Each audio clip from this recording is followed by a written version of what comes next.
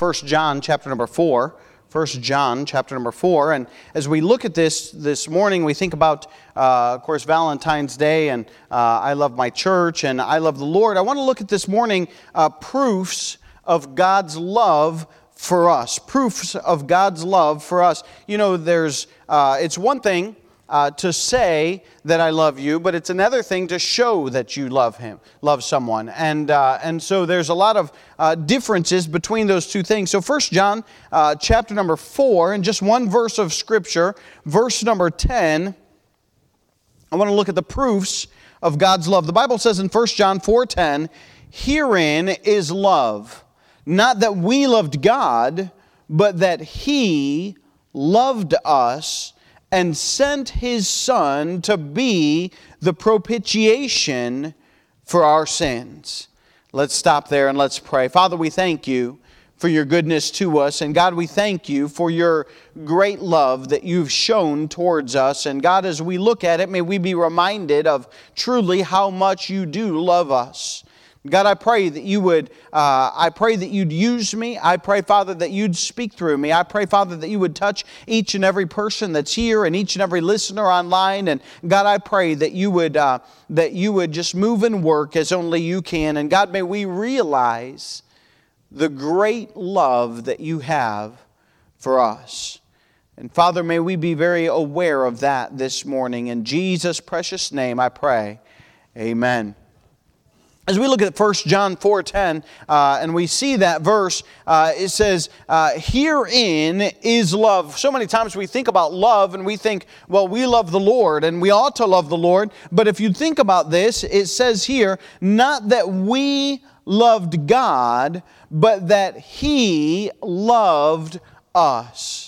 And you think about how much God loved us, and you think about the fact that it says in another place that we love Him because He first loved us. And if He didn't love us, we would be incapable of showing love toward God. And so the whole idea really of love is that He loves us and showed us that love and proved to us that love. And because of that, we can recognize that, realize that, and we can reciprocate that. We can send it back to Him and say, hey, because He loved us and He taught us how to love, then we also can love Him.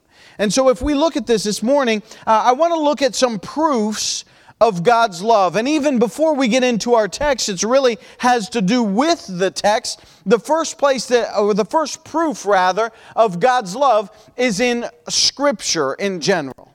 There's something about writing something down. I've thought about this a lot, and when we had to get houses in Peru, and we moved, and we'd go from here and there was always an extensive contract. You didn't just go in and say, man, I'd like to rent your house. What's the price? He'd give you the price. You'd shake hands and say, all right, it's a done deal. We'll pay for it, and that's that. No, it didn't work that way. There was extensive paperwork that was written down. There was a contract, and sometimes those contracts were really lengthy, and sometimes they were short, and you'd have to read over them. And I'm sure that when you bought your house, now when I bought my house, I didn't go down and just say, all right, I'll pay that much for the house, shake hands, and you're all done, and everything's good. No, there was extensive amount of paperwork that was involved. You had to write everything down, and it had to be agreed to. And at the end of that, man, you sign like 50 gazillion pieces of paper so that you can finish off, signing for your house and all of this. And it was all written down. And sometimes you'll go back and you'll say something will happen, and you'll be like, well, I don't remember that. And you go back through the paperwork, and sure enough, oh, there it is, written down. Yeah, I guess that was in there. I guess they got me there, and I didn't realize that was going to take place. Because it's written down. And it's nice to have not necessarily a contract written down. Sometimes it can be helpful though. But as we think about God's love, it's proved through Scripture. You think about the Word of God, and everything really that we know about God comes from this book right here. We wouldn't know very much about God. I remember hearing one preacher one time, and I always love this message, and his introduction is just kind of a catchphrase, but he says this, he says, God's got two books. He says his indoor book, the Bible, and his outdoor book, nature. And certainly you can learn a lot from nature, but really, apart from saying, well, there is a God, you really don't know who God is or what He has done, other than that He was very organized in creating all of the universe. And so we have to have the Word of God. And even in the very beginning of the book, the Bible opens up in Genesis 1:1 and it says, in the beginning, God. You don't even get 4 words into the Bible and you realize that God exists, that there is a God. And not that He was not created in the beginning of Genesis. He already existed in the book of Genesis, and therefore He existed before that. It's just a statement of fact that in the beginning, God, He is there. He was already there. And we find that He is the authority. As you go down, you get to the 5th word. In the beginning, God created. And you find out, oh, God is the author of everything that exists. Now you can study nature and you can come to a conclusion that there must be something that is bigger out there than us. But it's nice to have a Bible that defines for us who that is and how He created everything. And so in the very beginning we find that God reveals Himself as God and as the authority. Not only that, but you only get a few chapters in and we find that He created everything that exists. He created animals, He created mankind. And then after that, you'll find in Genesis chapter 3 that God desires to have a relationship with mankind. The Bible says in Genesis chapter 3 that God came to walk with Adam in the cool of the day. And you get the impression that this was not the first time that this took place, but rather was a regular occurrence because God desired to have a relationship with Adam and Eve. And when He came, and of course Adam had sinned and therefore hid himself, and He comes and He calls out to him and He says, hey, where art thou? In other words, I desire to walk with you. I desire to have a relationship with you. And we learn this how? Because it's all written down in the Word of God. And listen, it's not just Adam that God desires to have a relationship with. It is every single person. We are all part of His creation, and He desires to have a relationship with us. We know that because Scripture defines that, and it tells us that. You can go on. We won't go through the entire Bible because time would not allow it, but you get over there to the book of Isaiah and chapter 6, and there's a vision that the prophet saw, and he had a glimpse into heaven, and in heaven he saw a host of that would cry out, "Holy, holy, holy is the Lord God Almighty." Not only do we find out that God is the author of everything and that God desires to have a relationship with mankind, but you read the Bible and it doesn't take you long to figure out that God is absolutely holy in everything that He does. And you say, wow, that is, for us, that's incomprehensible. It really is. We can't fathom perfection. We can't fathom the holiness of God. We strive for that. Some of us probably suffer with what I would call perfectionism. We like to do everything exactly right, and man, we get frustrated with ourselves when it doesn't turn out right, and we try hard to make sure that everything goes well and goes according to plan. By the way, that's why I'm a horror. I don't draw pictures at all because I can't do it perfectly. I mean, every time, even my stick men look bad. That's just bad. And so I abandoned drawing. I'm like, man, that is not me. I can't do that. And we can't fathom the very perfection and holiness of God because we as humans are flawed by nature. We're imperfect by nature. And so we have a hard time wrapping our head around the fact that God is holy and God is just and everything about God is absolutely perfect and pure. But yet the Scripture reveals that to us. And so He's saying, hey, I want you to learn about me. I want you to know who I am. He wrote it all down for us. And He is holy. And listen, if you were to write things down about yourself, Some people keep journals. And they're very private about them, and that's their journal, and they'll go through great extents to hide them or make sure. And I never had a sister growing up, and I wasn't much of a writer, and I don't think my brothers were either. And so we didn't really have journals in our house. But really, when you have a journal, you kind of want to keep it. That's mine. That's private. That's stuff about my life. And God records everything about His life, but He shares it with us and says, "Hey, I want you to be aware of who I am." In other words, I care about you, and I love you, and I want you to be able to see and have a glimpse and an understanding of who I am. And so He reveals Himself, even in our text here in His love, not that we loved God, but that He loved us. And not only does He reveal Himself and His character and who He is and all about God, and there's so much more that we didn't cover that is revealed. I just picked a few things to reveal, but He also reveals His very love for man. And that's found right here in our text. Here in His love, not that we loved God, but that He loved us.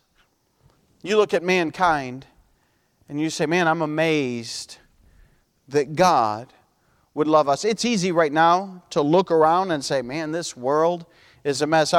Last night we went to hear Brother Sam Davison preach, and he was preaching, and he said this thought. It was just a side comment even in his message. He said right now as Christians, we look to the coming of the Lord Jesus Christ, and we're excited because, not because we want to see Him, but rather we look around and we say, man, I want out of here.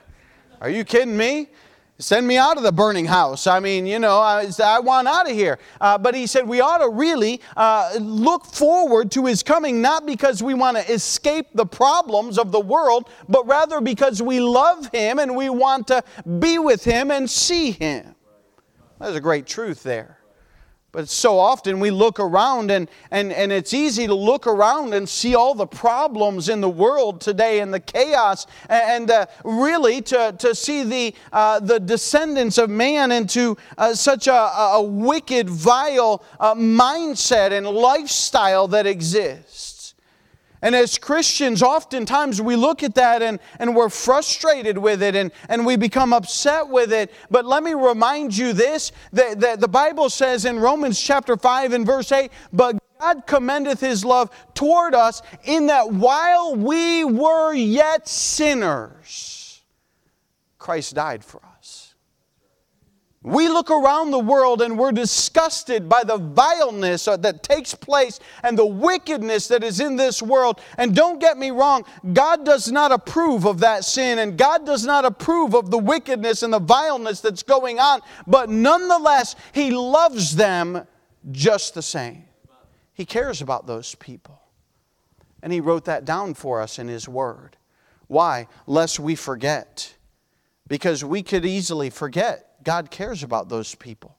Sometimes we think, what has taken God so long? Why hasn't He come back? Why is He delaying His coming? I mean, man, we're ready to go.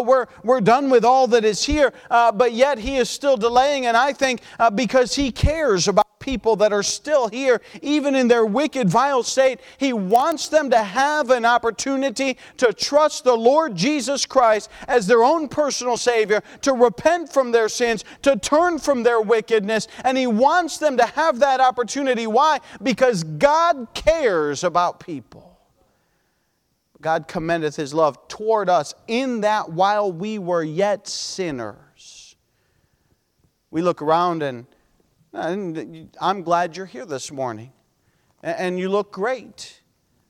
We look around and man, it's easy for us to think, well, God loves us. God loves us right here. I mean, after all, we're in His house and we read His Word and we're ready for church and certainly, and God does love us, don't get me wrong. But God doesn't love us exclusively. He loves everyone. And He loves the world. And we have a hard time sometimes wrapping our mind around that. And we have a hard time understanding that. And He does not approve of their sin, and He does not love their sin. He loves the sinner, but He does not approve of the sin. All right, we understand that. But we're just understanding that He's revealing that He loves mankind. God knew when Adam sinned that Adam had messed up. God knew that he had broke the commandment that God had given him. But nonetheless, God came down to earth and He wanted to walk with Adam, and He gave him opportunity. And He cried out, "Where art thou?" Why? Because God is interested in man. And He loves mankind. And He's revealed that in His Word. And I'm grateful for that. And not only that, but He reveals in His Word His interaction with man. John 3:16, of course, says, "For God so loved the world that He gave His only begotten Son, that whosoever believeth in Him should not perish but have everlasting life." But the second verse then goes on and it says, "For God sent not His Son into the world to condemn the world, but that the world through Him might be saved."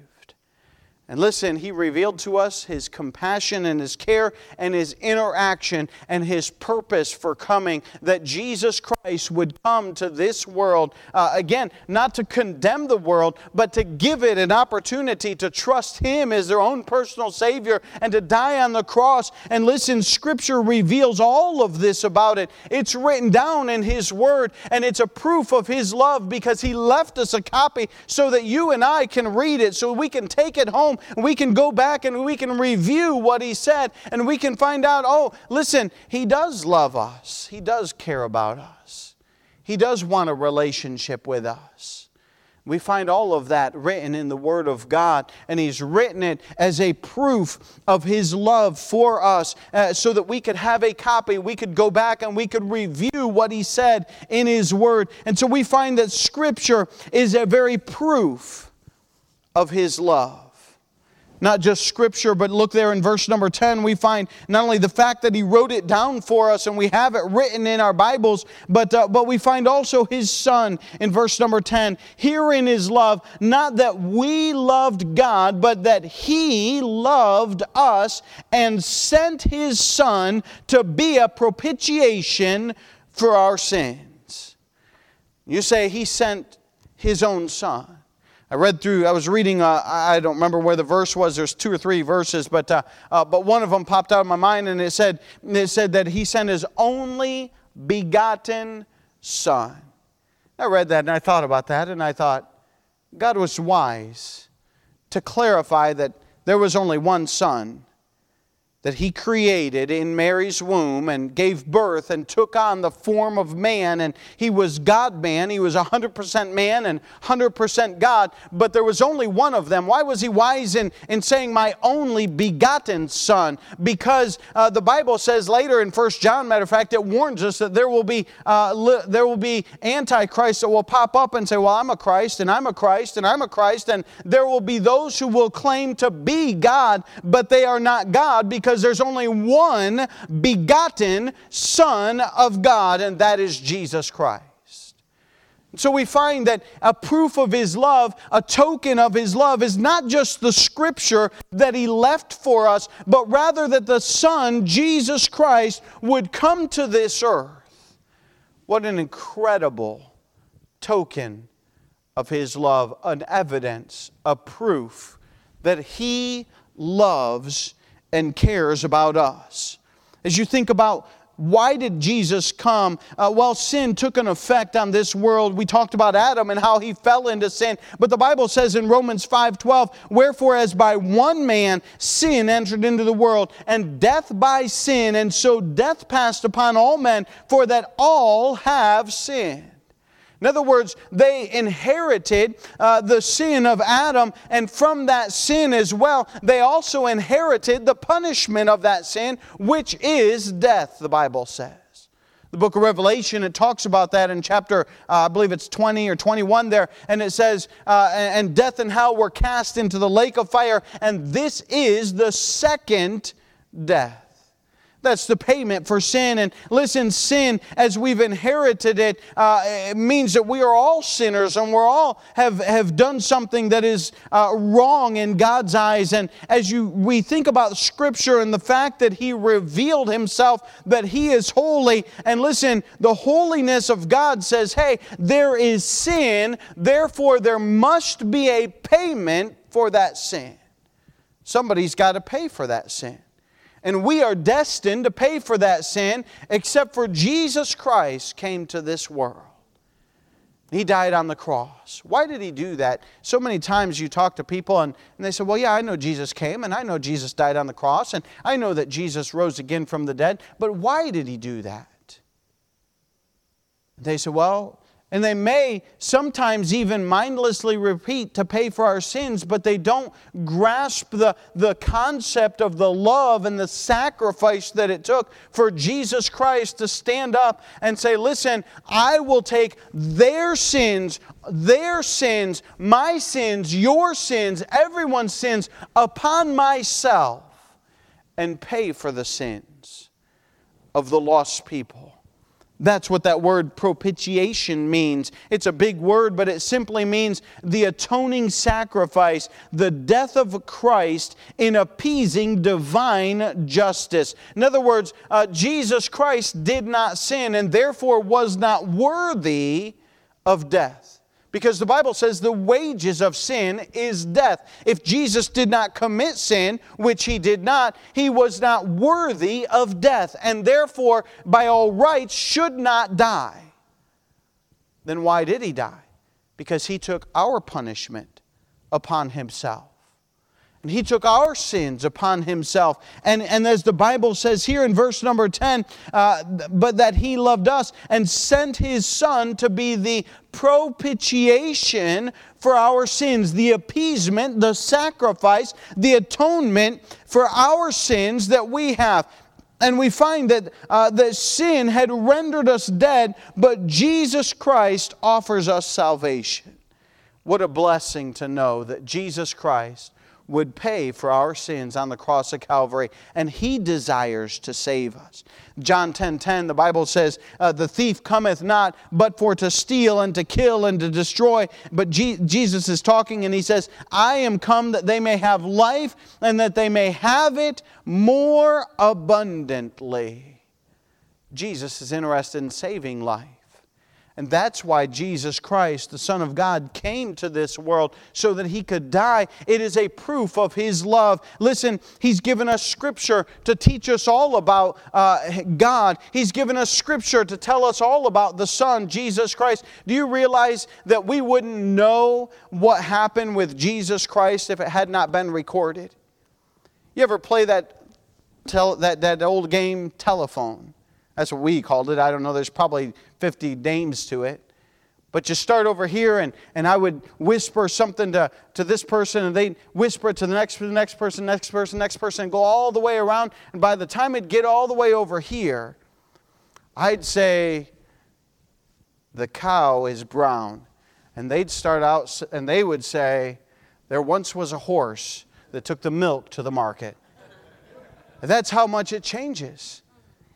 And that's just in an auditorium this size. I mean, could you imagine how much the story of Jesus Christ would change had it not been recorded for us in Scripture? But we have it all written down, and it is a proof of His love. And the fact that His Son came and He took our place on the cross of Calvary is a proof of His love. He didn't just say, hey, I love you. He said, I'm going to prove my love on the cross of Calvary by taking your punishment and your sin and your guilt upon myself and covering all of it. A propitiation for our sins. We have the Scripture as a proof of His love. We have the Son and the sacrifice of His Son in coming to die on the cross for our sins. Not only that, but we have the security of a believer.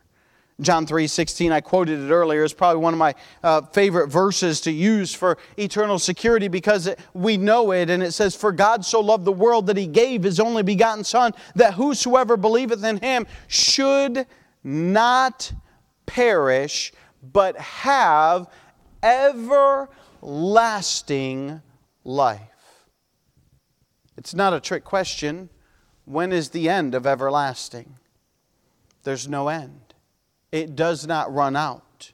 And therefore, God offers to us everlasting life without an end to that. And once you trust Jesus Christ as your own personal Savior, once you are born again, listen, you are saved for all of eternity. The Bible says here in 1 John chapter 5, or right there, look with me at verse number 13. You may have to turn the page one way or the other, but 1 John 5:13, I love this verse. It says, "These things have I written unto you that believe on the name of the Son of God." So he's writing to people who have trusted Jesus Christ as their own personal Savior. And he goes on and he says, that ye may know that ye have eternal life, and that ye may believe on the name of the Son of God. And he's saying, listen, that you may know that you have eternal life. He's not saying that you may have eternal life, or if you live good enough that you may acquire eternal life.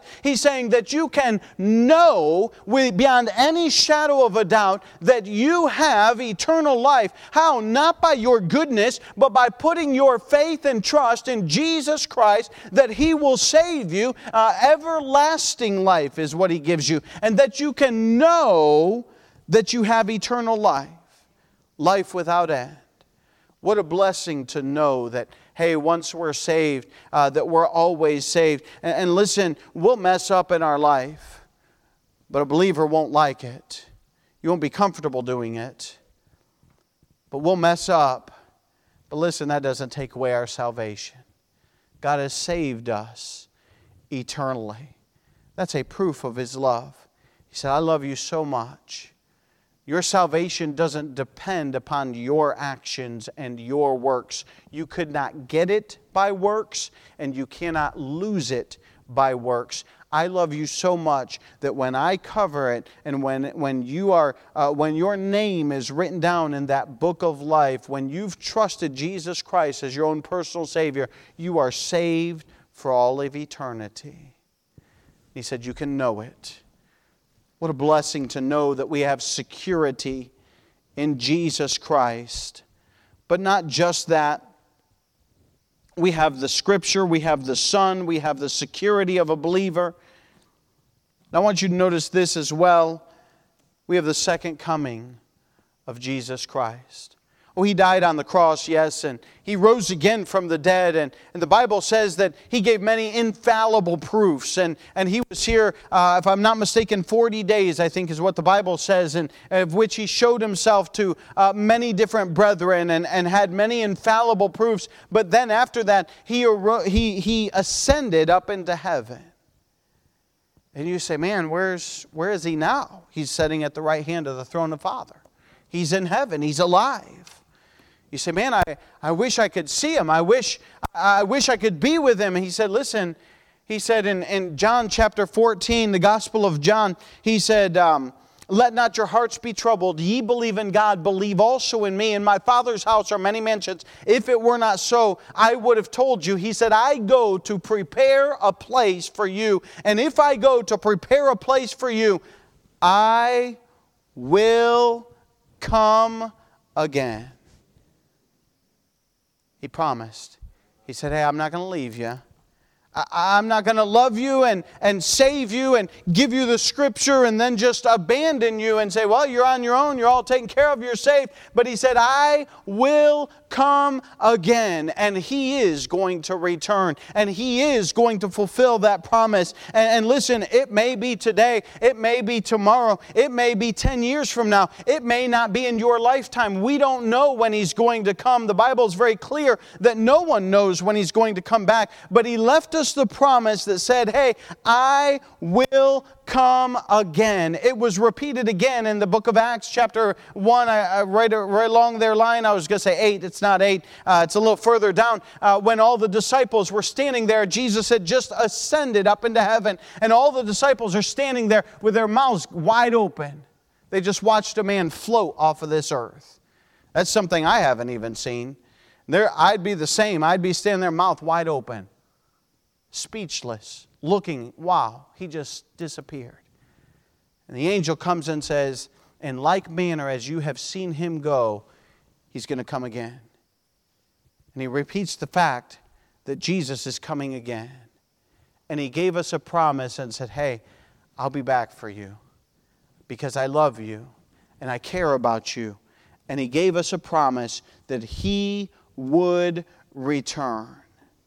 Listen, Jesus made that promise and he's able to keep it. Sometimes we make promises that we can't keep, but he's able to keep that. He's able to do that, and he will come back. The question this morning is, are you ready for his coming? In Matthew chapter 25, it talks about, we won't turn there for sake of time, but it talks about 10 ladies being ready for the bridegroom to come. And it says 5 had oil, but 5 did not have oil. And they said, well, give us of your oil. And they said, no, we can't give you of our oil. You got to go and get your own oil. And so they had to go and get their own oil. And while they were gone and getting their own oil, the bridegroom came. And those 5 went off to the wedding and the others did not. And what does all that mean? I'm just saying this. If you think about the idea of, are you saved? Have you been born again? He loves you. He cares about you. He wrote it down in Scripture. He sent His Son to prove it. He promises us the eternal security and that He will come again. And He loves you. He cares about you. Are you ready for Him to return? You can be ready by putting your faith and trust in Jesus Christ as your own personal Savior. That's what He wants us to do.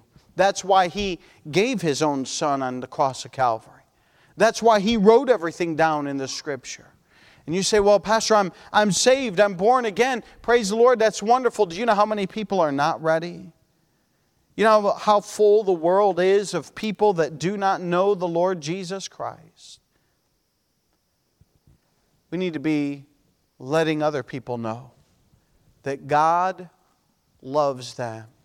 And He does love them. He loves the people that live wicked, vile lives. He cares about them. He doesn't approve of their lifestyle. He wants them to be saved, to repent of their sin and to change. But He loves them and He cares about them. And He's given us proof of that. And we need to tell the world that Jesus Christ, God, loves them and wants to have their life changed. We think about that, may we be burdened for this world as we stand to our feet with our heads bowed and our eyes closed.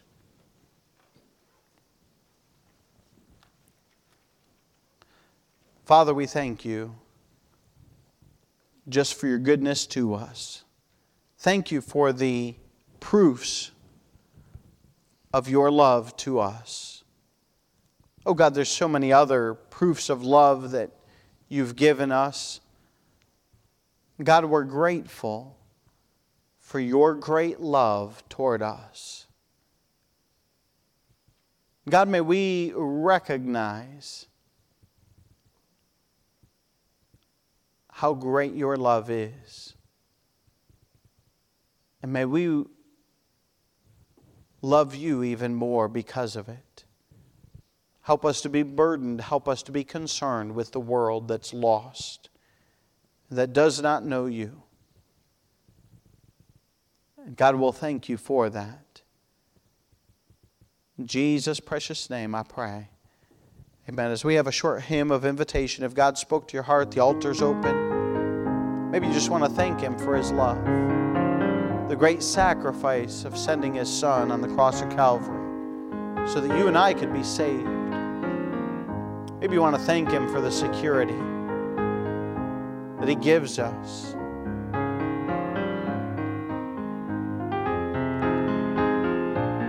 For the promise of a second coming. He's coming again.